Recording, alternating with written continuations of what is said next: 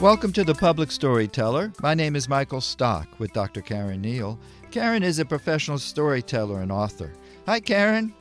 Hey, Michael. What story do you have today? Here's one from Ken Cross. I was on the back end of my first year of high school when I had first gotten a job working at a grocery store in Boca Raton.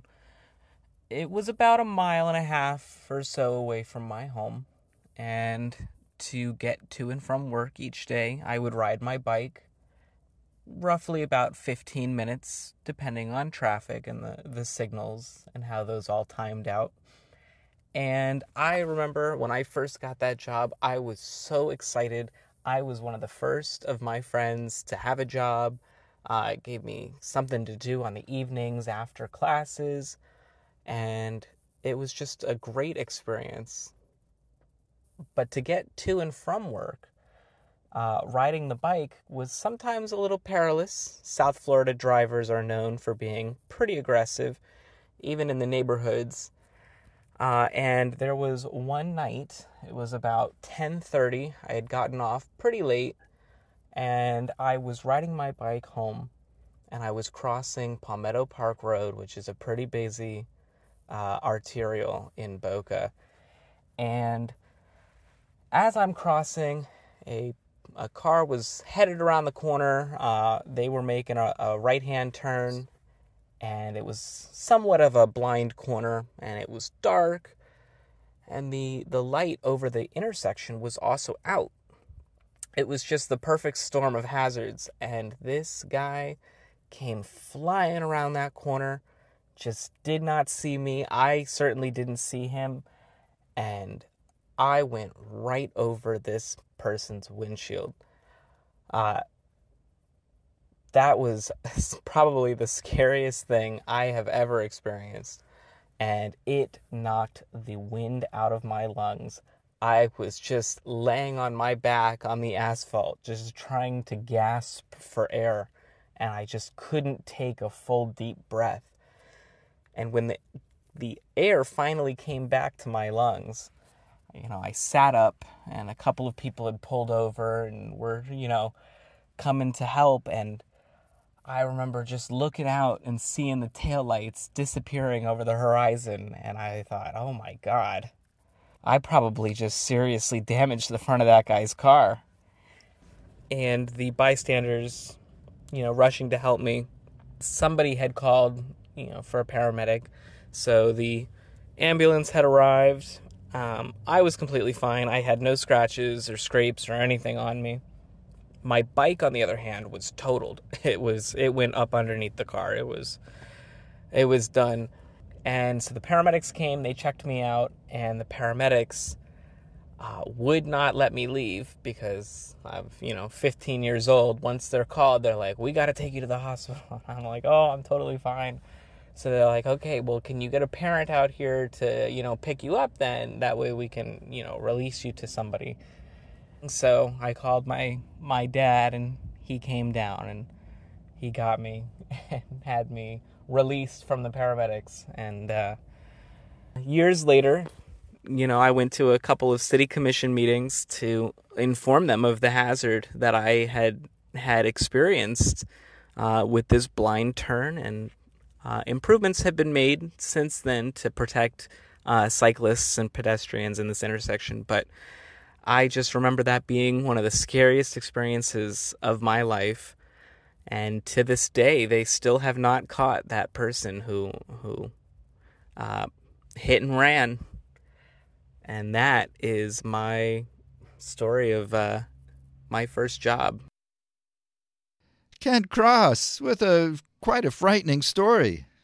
Yeah, and it starts off in a whole different direction. We think, here's a fine young man, 15 years old, responsible, going to get a job in a supermarket, and it takes a very different turn, and I do mean turn.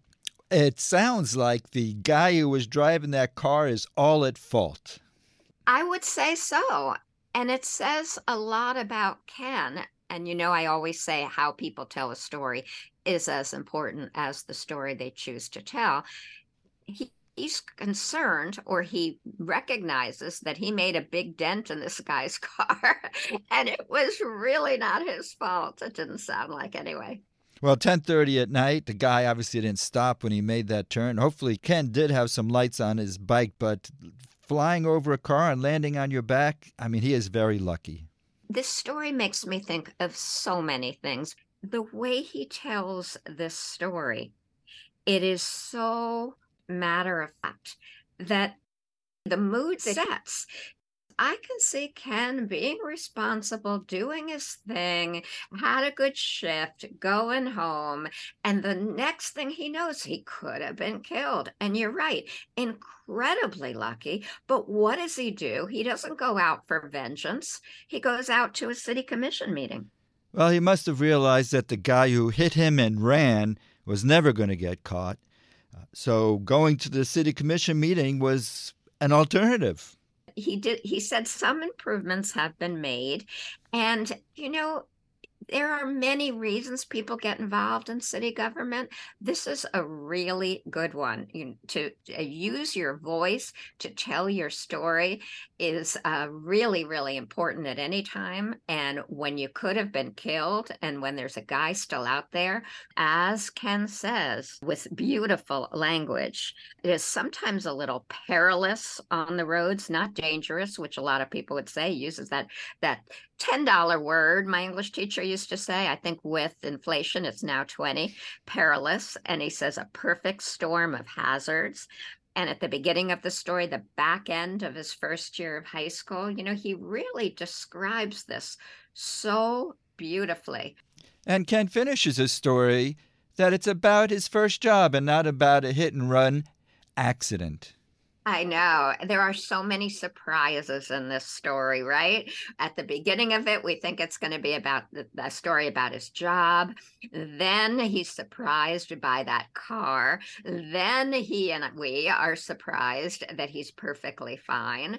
And then it's really surprising that he ends the story with, and that's my first job, the way he started it. And I thought about that for a long time, the choice that he made. Instead of beginning the story by saying, I'm going to tell you the time I almost lost my life, and then he brackets the story, he frames the story about his first job. Maybe the reason he does it, and this may be subconscious, I think that this is all tied up for him in responsibility, and in the fact that this driver didn't take the responsibility that this 15-year-old did. This was an adult, presumably 18 or older, driving at night and totally irresponsible, whereas 15-year-old Ken was so in charge of things that he had a job. He biked home on his own. And what did he do? He went to the city commission. I think it's a very interesting story of a portrait of a young man growing up. Well, thanks for bringing that story in, Karen. If our listeners have a South Florida story they would like to share, how can they get in touch with you? Send an email, please, to cneal@fau.edu and just ask for instructions. They're real simple. There's additional stories and information at our website at WLRN.org. Click Radio and the Public Storyteller. Thanks, Karen. Thank you, Michael. See you next week. Dr. Karen Neal is a professional storyteller and author. My name is Michael Stock. The Public Storyteller returns next Sunday.